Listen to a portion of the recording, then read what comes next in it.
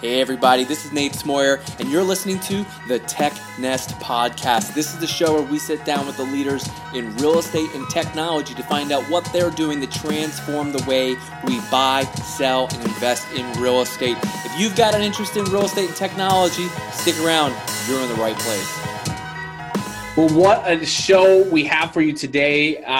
This was one of my favorite episodes I think I've done of all of our episodes. I personally learned a lot in this and also really appreciate the angle and the way our guest goes about and what they're doing. We had Andrew Flachner. He's the co-founder of Real Scout. You know, he's worked as a realtor in the past. He's an advisor. He's that guy that does some really cool interviews with the really top executive who's in the real estate and real estate tech industry. We're talking through about lead cultivation and conversion, and you're going to want to listen all the way through this episode because at the end, Andrew releases some information. That's all I can say. Some information about a secret project they've been working on, and I think it's going to be really cool. So check it out. Hey, Andrew, welcome to the show. Thanks for having me. Yeah, no, I greatly appreciate you taking aside the time and joining us. I'm really looking forward to our conversation today. As always, I'd like to get started with the basics. I'll allow you to go ahead, let everyone know who you are and what you do. Sure. So my name is Andrew Flachner. I founded a company called Real Scout about 6.5 years ago. And what we do is we make software that helps real estate agents collaborate with their clients around the home search. So if you're tired of your clients searching on national portals once they connect with you and you'd rather have them in your safe haven for collaboration, if you will, then you can invite them to Real Scout, send them our property alerts, which use natural language, and then you can introduce them to your agent-branded, broker-branded search platform. And it does a much better job converting leads and really keeping you at the center of the home search. You answered like 7 questions I had already in that. That's okay. I can go deep into any one of those categories. That was so good. No, because I mean, the first question I was going to ask you is, so right on the website, you hit people with real estate's choice for collaborative home search. So maybe you can unpack that. What does that mean and why is that important? Yeah, so to be clear, I think that most real estate businesses operate in a funnel, and that's probably not news to any of your viewers. The top of the funnel is really where an unaffiliated home buyer will connect with an agent. And there are great platforms for that. Zillow, Trulia, Realtor.com. Those platforms aren't really designed to connect a consumer with a home, but rather connect a consumer with a real estate agent. That's how they make money. That's their business. Once that connection is made, then you get into the middle of the funnel. And we've kind of coined these terms: top of funnel, TOFU, tofu, or the middle of the funnel, MOFU, or the bottom of the funnel, BOFU. And when it comes to the middle of the funnel, that's where the agent earns their commission. It's where they take a $20 internet lead and convert it into a $10,000 commission check. But there's not a lot of tools or technology or data available to real estate professionals to help them increase the conversion in that part of the funnel. And that's what we do well. So at the very surface level, you may think, wait a second, Real Scout offers home search, but so does this CRM, and so does this IDX website, and so does this portal. Well, sure, but we fit into the middle of the funnel, which is probably the least sexy part of the funnel, because right, most agents are excited about lead gen. But we think that if you can double the conversion rate from your online advertising in the middle of the funnel, you're going to be better off than increasing the top of funnel results. It makes so much sense. I mean, there's only so many leads available in certain markets to begin with, and so you have to make the most and the best of those leads. And so higher conversion rate is just another lever to pull to be able to do better and make more, close more deals, etc. I'm curious though, a little bit of maybe the backstory and the journey. Why did you start this? Did you just say like, oh man, those poor realtors, they just don't close enough deals? Or did something spark this idea that drove you down this path? Sure. So it's interesting, and obviously I've been asked that question many times, but I'll try to give you some information that maybe I haven't shared before. So the part of the story that probably has been repeated is I got my start selling real estate at a young age. So when I was 17 years old, I started studying for the license exam. As soon as I turned 18, I began selling homes in a suburb of Los Angeles, and I fell in love with the business. As cheesy or cliche as it may sound, I think it's really important to help people with such a large life transition, fulfill their dreams of home ownership. All that stuff is very real, and it's a really powerful and exciting thing to be a part of that process. I started selling real estate, and I realized very quickly that the tools and data available to real estate professionals has become kind of antiquated. It was never really invested in. And if you look at the landscape in Silicon Valley, you notice that most companies have two things in common. First is they're trying to replace the agent or even disintermediate the broker using technology. And I think in Silicon Valley, we get caught up in this idea of disintermediation or disruption. That's probably not as important as amplifying the value that brokers and agents bring to the transaction. So we noticed early on that there was a much bigger opportunity in doing that. So we started writing software. At the time, we were thinking, hey, we were very early on in our exploration. We're wondering, hey, can we use this technology to build a better brokerage? And when we started talking to real estate agents in kind of considering whether or not to bring them on to co-found this company with us, we learned that they didn't want to be a part of our brokerage. Their brokerage that they were already a part of is a much better brokerage than we could become. But the technology we had was of value to them. And so I'll never forget it. There's a woman here in Silicon Valley. Her name is Adriana Plute, and she's a top producing agent. And she said, you know what, I love this software. I will write you a check right now to use it for my business. And she said, how much do you charge? And without skipping a beat, I said $500. And I didn't even know if that was $500 a year or a month or what exactly we were trying to charge for. And she took out a check and she wrote us a check for $500. And that ended up being a lifetime subscription. So she's the only one who has one of those.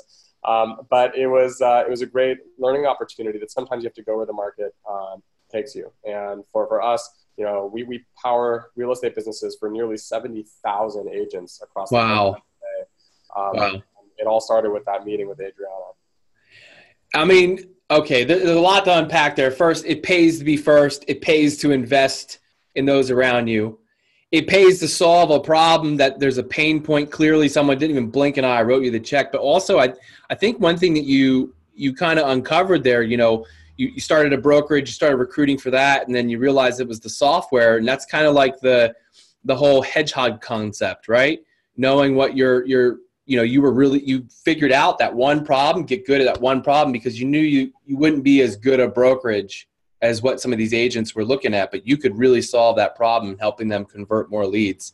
Right. And I think that it's common for startups to fail because they try to do too much, right? Or businesses to fail because they try to do too much. Or, when it comes down to it, building a successful brokerage is nearly impossible. There are tons of brokerages that never make it.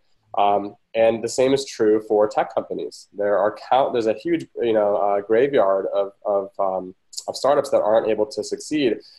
To try to do both of those things successful, to build a great tech company and build a great brokerage, it's really hard. I won't name names, but if you think of the big brokerages or the big tech companies or the big quote unquote tech-powered brokerages, they usually do either technology or brokerage very well. I don't think we've seen yet a company that does both of those things well. Yeah. Now, I think actually quite a few people have written about that. Like, we'll let it be nameless, but a few of those brokerages and going through their dev count, are they really a tech company? I mean, if you've got 10 developers, I hate to break it to you, I mean, you're not a dev count if you got 1,000 agents, or a tech company if you got 1,000 agents. So, but I understand that, and I appreciate that view. I'm curious. So I mean, obviously, 70,000 people or businesses, 70,000 businesses are using Real Scout. But in real estate, there is a slew of options out there. There is 100 different ways to go about building your business, getting leads, converting them. You can have auto dialers and everything else. Why are people picking Real Scout? Well, I think it comes back to that funnel analysis. I mean, consumers may search online for 3 to 5 weeks before they connect with an agent, but then for the next 12 weeks, they're going to be searching for a home while they're working with an agent. And if you have an honest conversation with yourself, you as an agent, and think about where those consumers are searching during that process, it's probably not with you. It's probably not on your IDX widget that you put an iframe on your website. It's probably not your MLS, technology. Maybe people click on your property alert, but they're not religiously searching day in and day out on the MLS software. So again, I don't think there's a lot of companies in the real estate tech space that occupy the part of the funnel that we do. There's a lot of companies that claim to do it all, right? And maybe in some ways we compete with those companies. There are companies that offer a, quote, end-to-end solution, which usually means they do nothing well. Again, it's hard to do, because let's face it, I mean, there are companies like Zillow that until recently, all they did was lead gen. That's 10 years of operating history, hundreds of millions of dollars invested, thousands of employees, and all they did was lead gen. But you're telling me that your 50-person company can do lead gen and create the industry's best CRM and the best document storage and transaction management and collaborative home search. It doesn't make any sense. So if it's important to have one login, well, then, sign up with Moxie or something like that, which integrates with companies like Real Scout, and they have best of breed products in every category. But to have it all manufactured or engineered by one company, I don't really understand that strategy. I think it's no longer necessary with single sign-on and the way these companies are playing nicely with each other. Yeah, I think what you're talking there is, making sure that the tech talks and works with other tech and just being the best at that one bit. And that makes a lot of sense. I also, the advertiser in me kind of drools and thinking about, man, the audience segments that Zillow must have got to be amazing.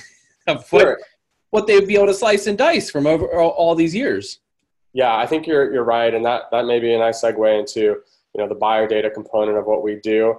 But I would say that the distinction between the audience that we've built at Real Scout and the ones that other portals have developed, obviously their audiences are much larger, but they're also much more polluted by shallow intent home buyers, right? There's 175 million unique visitors on the portals every single month, and yet there's only 5 to 6 million home sales every year in the U.S. Right? And that means that there's a lot of looky-loos. There's a lot of tire kickers, a lot of people who are searching for their friend's address on Google and stumble across a Redfin link. These are but the buyers that are on Real Scout are invited by real estate professionals. These are consumers that they raise their hand, they say, I'm ready to make a buying decision. They're advanced in their home search, and to us, the quality of that data is very important. So that's why, we don't allow anyone to just search on Real Scout by going to our website. You have to be invited by an agent. Oh, that's brilliant. So, I mean, then you're getting people who are further along, they're ready, they may be pre-qualified or at least talk to a lender, and they're in that stage where they've actually said, yeah, we're going to buy, rather than we're thinking about maybe possibly next year if we get this raise and promotion looking at. Yeah. Yeah, and listen, it's not even that. I mean, the consumers that are searching on the major search portals, they're there for a whole slew of reasons. It may not be that they're, dipping their toe in the water and want to buy in the next 6 to 18 months. It may be that they want inspiration for, a home decorating project. It may be that they just, like real estate or want to see what their neighbor's house sold for. And that's great. And it's great. And it allows those companies to sell more ads. Everyone wins. But when it comes to developing or harvesting a network of home buyer demand, that's where it's important that you have a strong gatekeeper to that experience. And for us, the gatekeeper is the real estate agent. That's a really well thought through strategy. I can tell that you guys put a lot of thought in that, because that's the high level thinking that makes an ad campaign ever perform. So of all those businesses that are using Real Scout, in helping convert those leads, are you guys pursuing after independent agents, or are you doing larger scale deals with brokerages and teams? Yeah, so those 70,000 agents are sometimes belonging to teams, sometimes they always belong to brokerages. And so our distribution strategy has been, namely to go after the brokerages, partner with them, and then those brokerages will foot the bill so that all of their agents have access to the greatest home search experience for their clients. And so, when we announce new customers, like recently we announced Howard Hanna with 10,000 agents, or Long & Foster with 10,000 agents, or Fox & Roach and Douglas Elliman, these are brokerages that saw the value and wanted to drive that value to their agents. Whereas a lot of brokerages these days are trying to cut back on what they offer their agents so that they can get better splits, so they can protect their margins. Other pioneering brokerages realize that they need to invest in their agents to have a business. And when you see these venture capital backed brokerages coming into the market, they're not skimping, right? They're not pulling back. They have their own engineering teams. Yeah. So I think those companies that I just mentioned, as well as 150 more that are partnered with Real Scout, or even companies that haven't partnered with Real Scout but invest in their own ways. I think those are the leaders in the industry that are really taking the commitment that they have with their agents seriously. It makes so much sense. And just goes right back to what you were saying earlier in knowing what you do best. And these brokerages, if they don't have a dev team, they don't know how to build tech products. That's why they should call Real Scout, because you guys are going to help them take, that element of their business to the next level and providing that value to their agents rather than, wasting time and resources and trying to reinvent the wheel. That's right. And I think there's this debate in the industry between, should brokerages be catering to their agents or to the consumer? And I think with a platform like Real Scout, and again, there are other platforms out there, but there are platforms that deliver a really killer consumer experience, and that is the best way to serve your agents, is to really deliver your brand consistently to the consumer. Solid.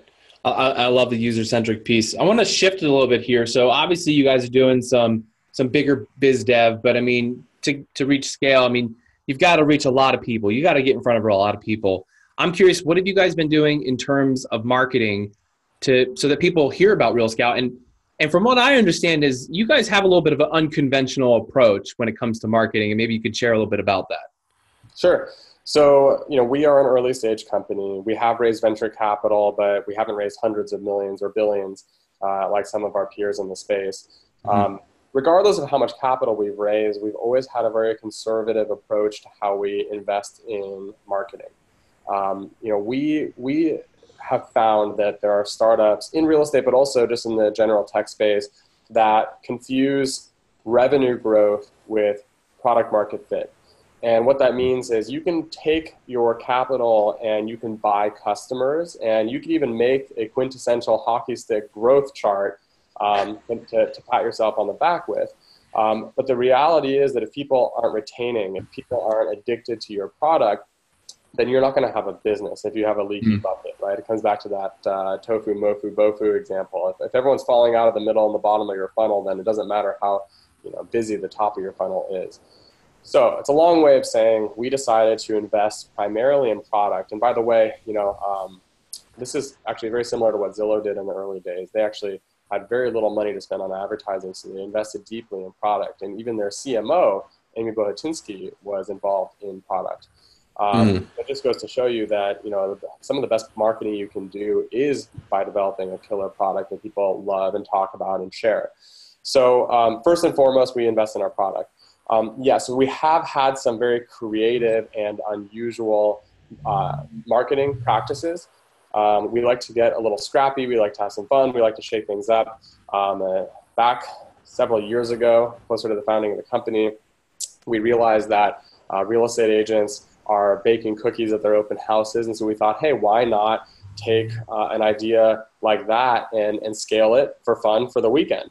And what we did was we advertised, actually Inman News wrote a story about how we were going to deliver freshly baked chocolate chip cookies to agents throughout the San Francisco Bay Area. And it was a great, fun culture activity for the company. All our employees, they brought their kids. We drove around eating and delivering incredible cookies.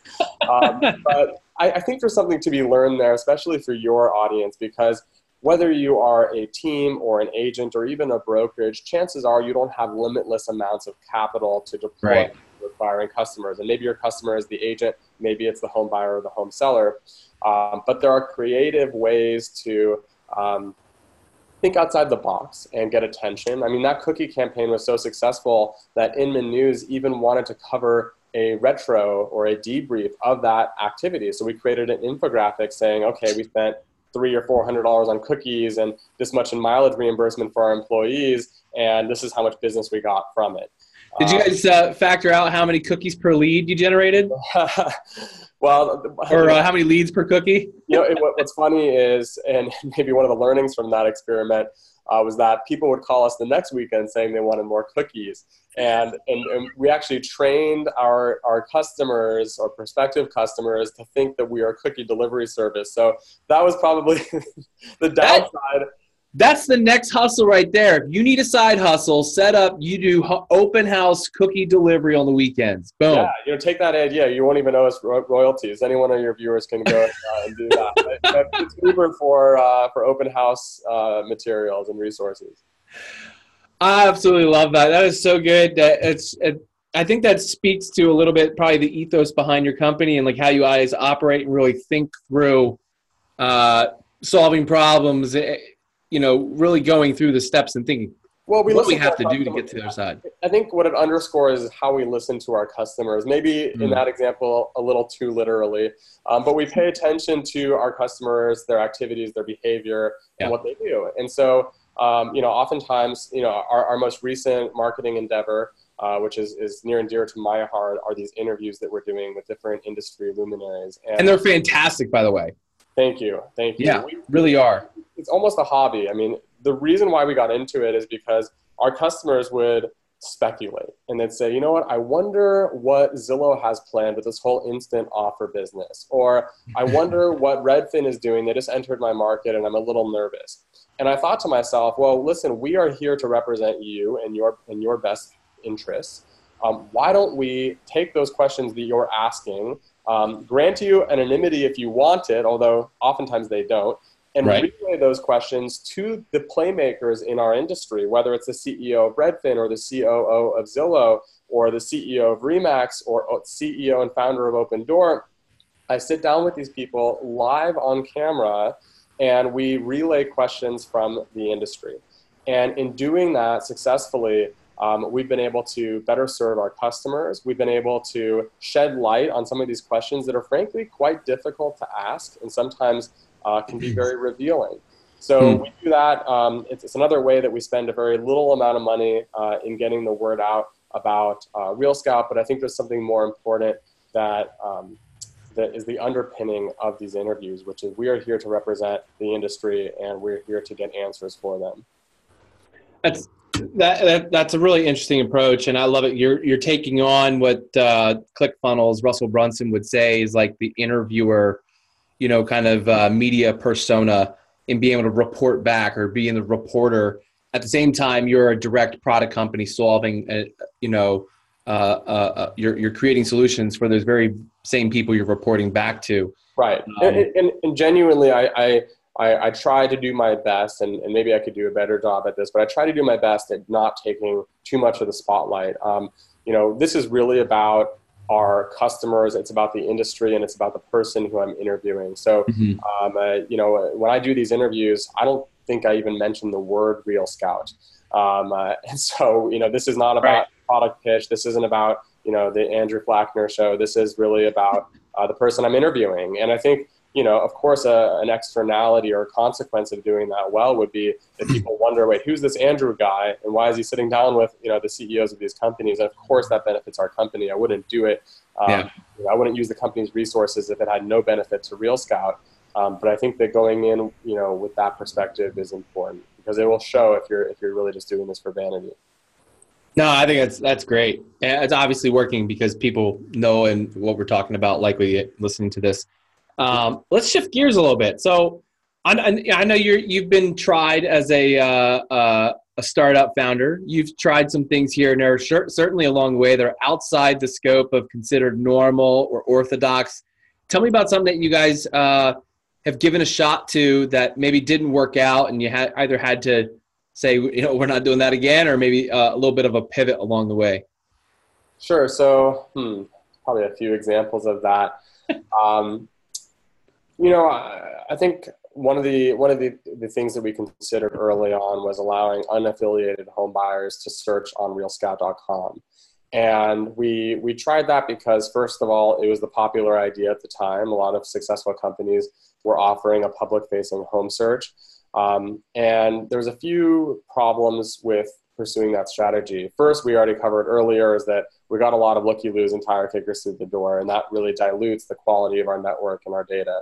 But I think, it didn't really resonate well with our customers either, because they felt good about the fact that they had this exclusive and really incredible product that they could offer their clients that their clients couldn't access otherwise. And in allowing them to have this great software, we actually, helped our customers really shine for their customers. And so that was an example of a time where we tried something and we learned very quickly that it wasn't the best approach, and we reverted. Yeah. That's good that you learned that quickly to, if you got to change directions, pivot and pivot hard. So I want to, and I appreciate you opening up about that, by the way. I want to talk about something that I know some people shy away from talking about this, and you kind of brought it up earlier. You'd mentioned some funding. I wanted to ask you about that. How do you balance the challenge of, obviously you have some investors that you have to keep their investment in mind. Mm-hmm. You guys have raised some funds, but also you're working towards, you want to deliver to your customers and give to them. Do you ever feel that there's a push and pull in that? And do you ever feel like sometimes you reach points where you're not sure what to do, of who to please, or you maybe at a crossroads there? So the best way to avoid that is to choose your investors carefully. And I think sometimes entrepreneurs, when they see the dollar signs light up in their eyes, they make the mistake of taking the first capital they see. And that can be a big mistake. And this is something that a first-time entrepreneur may miss. But you want to interview your investors. Of course, you are pitching. It's almost like, it's not quite like Shark Tank, right? Where you are there, pitching your heart and soul. And most of the time, the contestants on that show will take money from any offer they get. But every now and then you'll see a contestant who will say, you know what, I don't know if you're the right partner for me, or I don't like these terms. Right. More important than the terms, I would argue, is who you're partnering with. Are these investors long-term thinkers? Are they thinking about your business the same way you are? A very common piece of advice that I give, not only to entrepreneurs, but even our customers, is when you're doing reference checks, don't ask for reference checks. Go seek them out yourself. And talk to the entrepreneurs, or in the case of a broker, maybe talk to other customers out there who didn't have a good experience, and what was that like? Or in the case of investing, what are some portfolio companies that actually failed or had a rough time? How did the investor handle that? Did they come to the rescue of the entrepreneur? Did they force a sale of the company, et cetera? And we are very lucky because the investors that we chose are long-term thinkers. They are some of our investors are billion-dollar plus funds. So the investment that they make into our company is not a make or break for their portfolio. But ultimately, we were not looking to build just another SaaS company, software as a service. We weren't looking to, just grow this company. We weren't looking to, have a very small exit or a very fast exit. We were actually looking to change an industry. And the real estate community is now starting to see more of our vision. But it's not something that's trivial. It's not something that takes 6 to 12 months to play out. So anyway, I know this is probably belaboring the point, but to distill it down, I would say that choosing the right investor, making sure that they are aligned with you, and make sure that there's trust between the entrepreneur and the investor is absolutely paramount. And in fact, I think it's far more important than trying to negotiate the best terms, because startup success is fairly binary. It's going to be a big win or it's not. And whether or not, you own, 5% of the company or 10% or 50% of the company when it's all over, if you have a big win on your hands, it's going to be a significant outcome. So choosing the right investor is more important. That was solid. Very timely for me to hear. We can talk about that later. But I do really appreciate that. So then that kind of leads into the next thing, though, and you kind of alluded about this, people are waking up about the real estate industry. We're seeing a lot of funding. This past year, the amount of deals that went down, and I haven't seen a great recap of how much went down in deals last year of venture capital funding. And that's both residential and commercial and some offshoots there, that all around the real estate tech industry. But why now? Why is the funding pouring in now? So in the last 5 years, the investments, mostly venture capital, that have been going into real estate and real estate technology have increased by 700%. Yeah. And of that capital, I think 58% or 68% of that capital is being deployed into businesses that are competitive with traditional brokerages. And that should probably scare traditional brokerages. I think 50% of the last 5 years funding is businesses to compete with traditional brokerages. Right. And that could be a venture-backed competitor like Compass. And there's no, that's not a controversial statement. I mean, Compass is designed to compete and win market share from the incumbents. Or it could be a company that is a little bit harder to assess their threat to the industry, like some of these iBuying models. And so, the majority of the capital that's been raised is to compete with traditional brokerages. And traditional brokerages typically have a fight or flight, traditionally a flight mentality, almost like an ostrich mentality where, oh, that will never work because Redfin is a discount broker, because no one's going to want to sell their home with one click on Opendoor if they're leaving money on the table, whatever it is, or no one's going to want to, my culture is so strong that my agents will never accept a sign-on bonus from Compass. And as time progresses, as it elapses, people realize that these companies are threats, not necessarily the ones I just spoke about, but you'll find that these companies win market share, and sometimes brokerages realize it once it's too late. So, so why is venture capital flowing into real estate? Well, it happens to be the largest segment of our economy. That's a pretty good reason. There's $1 trillion of home sales every year in the U.S. There's, I don't know, $50 to $70 billion in real estate commissions and service fees. There's $12 to $13 billion flowing from agent and broker pockets into advertising and marketing company. It's enormous. That's why. Why it's taken this long for investors to realize that this is an industry that's ripe for innovation, that I can't tell you. But certainly, if I were a broker today, I'd be trying to get on the offensive, right? And that's the problem, is that a lot of these companies are going on the defensive. They're saying, well, if this brokerage is offering sign-on bonuses to all my agents, well, maybe we should start offering sign-on bonuses. And it's almost like a Me Too strategy that's a little too little and too late. Because Compass has raised, I think, $1.2, $1.3 billion. Good luck competing with that. No sign-on bonus is going to beat that. No sign-on bonus is going to beat that, but there are other things that can beat that, and we're trying to play a role in that. Yeah. Very cool. Before we shift into my favorite segment of the show, I would like to give a little chance. If there's any one thing we haven't covered that you feel that is most important for people to understand and know about Real Scout, sure. What would you say that one thing is? So, we covered earlier how Real Scout has a search platform, and that platform helps home buyers and real estate agents work together more collaboratively. That's really the first phase of our company. The second phase of our company is really revealing the behavioral, revealing the insights from that behavior, from those home buyers. That is really the second chapter of our company that we are all ecstatic about, that our customers are thrilled about as well. And so you're starting to see headlines wherever you read real estate news, The Real Deal or Inman News, et cetera, or even Rob Hahn and Red Dot, et cetera. You'll find that you'll see headlines that talk about this concept of a buyer graph.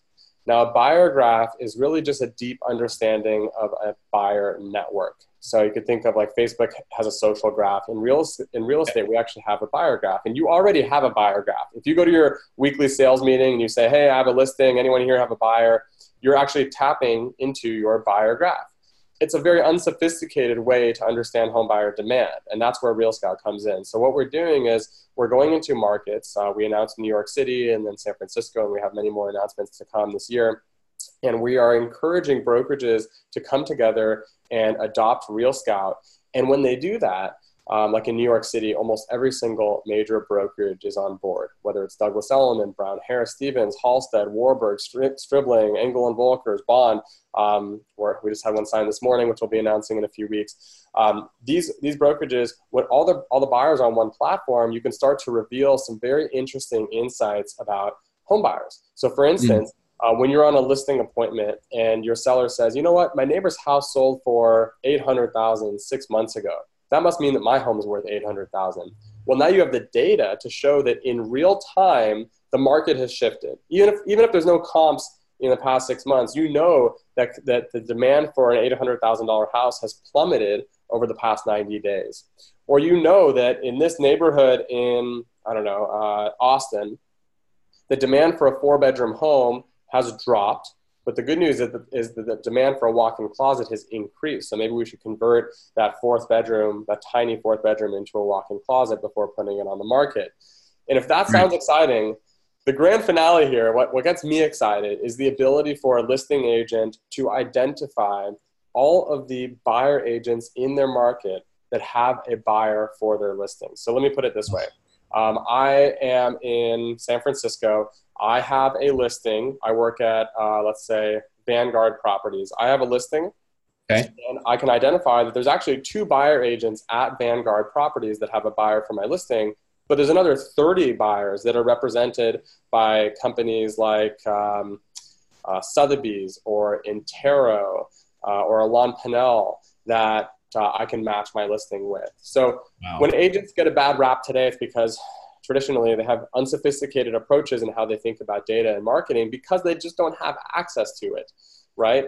Agents know that this is a good idea. They just don't that the sales meeting is the best quality of buyer data they have. And if you scale that across a market and you can create a 24/7 sales meeting that has the potential to span across different brokerages, it is transformative. And that is the vision that we're working towards. We still have a long way to go, but certainly in New York, in San Francisco, and all the other markets that I'm excited to share soon, we're seeing this as a big moment in residential real estate. It's so counterintuitive. It doesn't try to drive dividing lines. It is bringing cooperation to an industry that sometimes is seen as almost like cats fighting.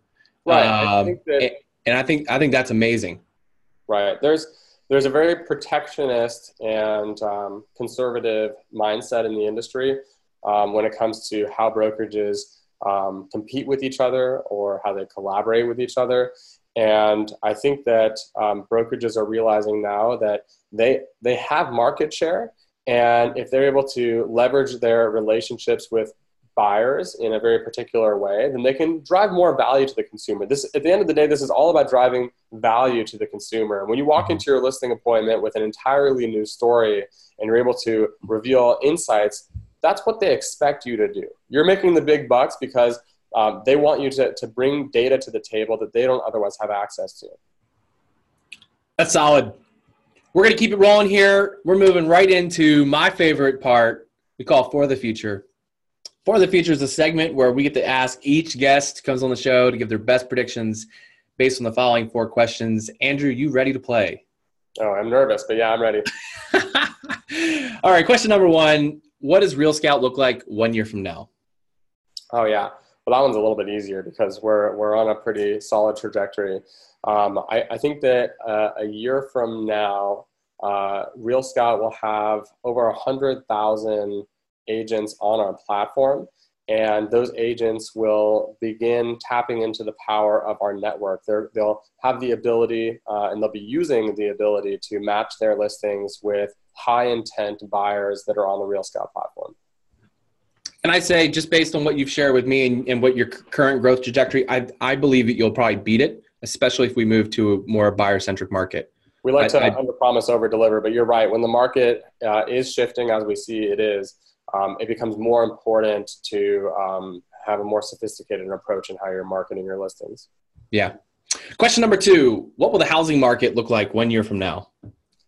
Geez, I think it will have softened quite a bit. We're seeing a slowdown in many metropolitan areas today. I think there are going to be markets like hopefully San Francisco, where I just purchased a home not long ago. But I think there's going to be some markets that are either landlocked or that are going to continue to be in high demand, but we're not going to see the meteoric rise that we've seen over the past 5 years. I think things are going to settle down quite a bit, and it's going to make tools like ours hopefully indispensable. Yeah. Question number 3, when will the next big boom or bust happen in real estate? Man, I got the wrong degree to answer that question. I'm sure many of our customers would have a better read on the market than I do. Something just feels wrong about predicting the next bust, especially because I have a vested interest in, not a boom and bust, but hopefully, at worst case scenario is a boom and lull in the market. So we'll have to see. Okay. I'll let you off the hook on that one. Question number 4. What's one thing you believe will dramatically change or fade away in real estate as a result of technological advances?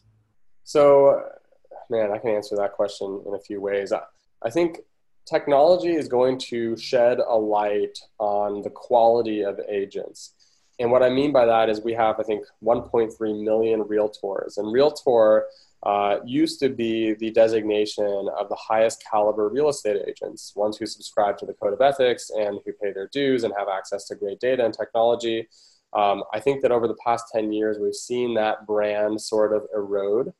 And I believe in Bob Goldberg's ability to bolster the realtor brand. But I think a part of that process involves reducing the quantity of agents. The quantity of realtors in that scenario. And I think it's going to be better for consumers when they have a clearer picture of which agents are great and which ones are not. And that comes in a few different flavors. Of course, there's companies like HomeLight or Zillow or Yelp that are doing reviews, which was wildly controversial, but I think most of that controversy is settled. So consumers can have a better picture of, are their agents, worth their commissions? And then I also think there's going to be technology that just reveals the competence or lack thereof of their agents, right? So, RealScout's kind of a fun example of that, where it's not designed to help all real estate agents, be better. There's going to be, we're going to make good real estate agents better, but we're going to make bad real estate agents probably, reveal their flaws a bit more to their consumers. What I mean by that is if a consumer is searching on your portal on RealScout and they request a showing and you ignore that, it's going to be very obvious that you dropped the ball. So we're going to make it as easy as possible for you to deliver great service, but if you are unreliable or if you don't bring a lot to the table, that might also be visible. Solid. We're going to wrap up here with the final 3. These are actually more focused on you, Andrew, and then we'll close out. First one of the last 3 here. I want to know, what are you reading these days? Lately I've been actually trying to deepen my knowledge in the industry, and that might sound kind of boring. Maybe you're expecting me to talk about my favorite novel. But as far as industry coverage goes, I've been trying to broaden my scope there. I actually think that Rob Hahn does an incredible job as an analyst or pundit or whatever you want to call him. Sure. He brings a caliber and just raw intelligence to the table that I think is sometimes missing in our industry. So I subscribe to Red Dot. It is expensive, but I do recommend it if you're serious about understanding the industry from a brokerage or a tech standpoint. You know what? I'll give you one that deviates a little from the real estate beat. When I was at the T3 Summit in, where was it last? I can't even keep track anymore. I travel so much. But at the last T3 Summit, there was Nicholas Thompson, who is the editor-in-chief of Wired magazine. And after hearing him give a keynote and talking about the most recent edition of the magazine, I was completely hooked. So I subscribed to the magazine, and it's still nonfiction, but it's futuristic. It's just eye-opening and really, I think, helps fuel some creativity. That's cool. Question number 2, who are you learning from? I'm learning all the time. I mean, it's possibly the biggest reason why I started doing these interviews, because I look up to people like Amy Budatinsky or Glenn Kelman. And, the way that I learn from them is frankly through interviews. And sometimes I think while there are good questions asked of them on stage or by the press, there's oftentimes more questions that are unasked. So I've made a bigger effort to seek mentors and to learn from the people who have already proven success in ways that I want to achieve. It's not all real estate. It could be in life. It could be ways that I'm seeking balance or life advice or finance advice. But it's always through mentorship. My best ideas are not my own. Yeah. And in the last one here, who inspires you or what keeps you inspired? Oh, man, that is a deep question. I need to think about that for a second. I wanted to hit you with some that no one else hits you with. Yeah. So, geez, I think I'm inspired by my younger sister. She is more of the academic type. She just graduated with, ridiculous GPA and is pursuing her dreams, and getting into dentistry or medicine down at UC San Diego. I think there's a certain type of discipline that she and some of the other people I look up to bring to the table that, sometimes as a more compulsive or distracted person, I'm lacking. So that's my go-to answer, and I can think more about that for the next time I'm a guest on your show. Yeah, we're definitely going to have you back. There's no way around that. I feel like we've got so much more we could talk about. There's probably, I don't know, probably a handful of things that we could go down, but I know we're stretching on time here. I really appreciate you coming on the show. This has been great. I've actually learned quite a bit. And I think what you're doing, I love the user-centric focus on the experience to the customer as well as to the realtors. I think that is a unique value prop in comparison to a lot of other products that are out there that are one-sided. Before we head out, I want to give you the opportunity. If anyone wants to reach out to you or connect to you or learn more about what you're doing on Real Scout, how would they go about doing that? Instagram is the best way. It's just A Flachner, AFLACHNER, and I'm sure it'll be in the comments or in the description. I would say that we are going to be releasing a documentary-style film, and it's going to be out either late January or early February. You can, again, stay tuned with things like that from my Instagram, or you can go to secretresourcewar.com to watch the trailer and to learn more.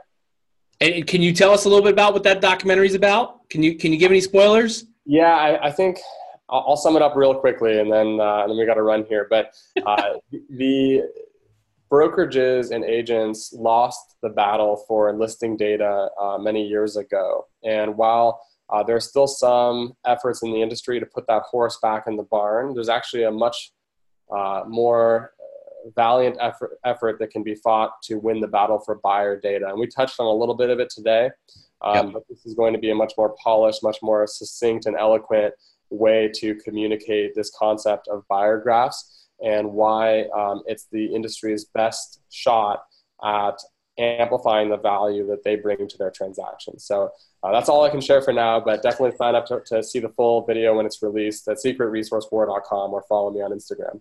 secretresourcewar.com. There it is. We'll put the link in the show notes. Andrew, thank you so much for your time. I greatly appreciate it. We're definitely going to have you back on the show. Until then, we'll see you guys later. All right. Thank you. Well, that's it for today. Thanks so much for listening to the TechNest podcast. Hey, don't forget you can get on the email list so you never miss an upcoming episode. That's technest.io. That's TECHNEST.io. Get on the email list. Go to the App Store, whether you found us on iTunes, Stitcher, SoundCloud, wherever you found us. Leave us a 5-star review and share it with your friends. And if you've got a guest or someone that you'd like to recommend, or if you think that you'd be a great guest on the show, hey, send me an email, nate@realteampanda.com. That's nate@realteampanda.com. See you guys later.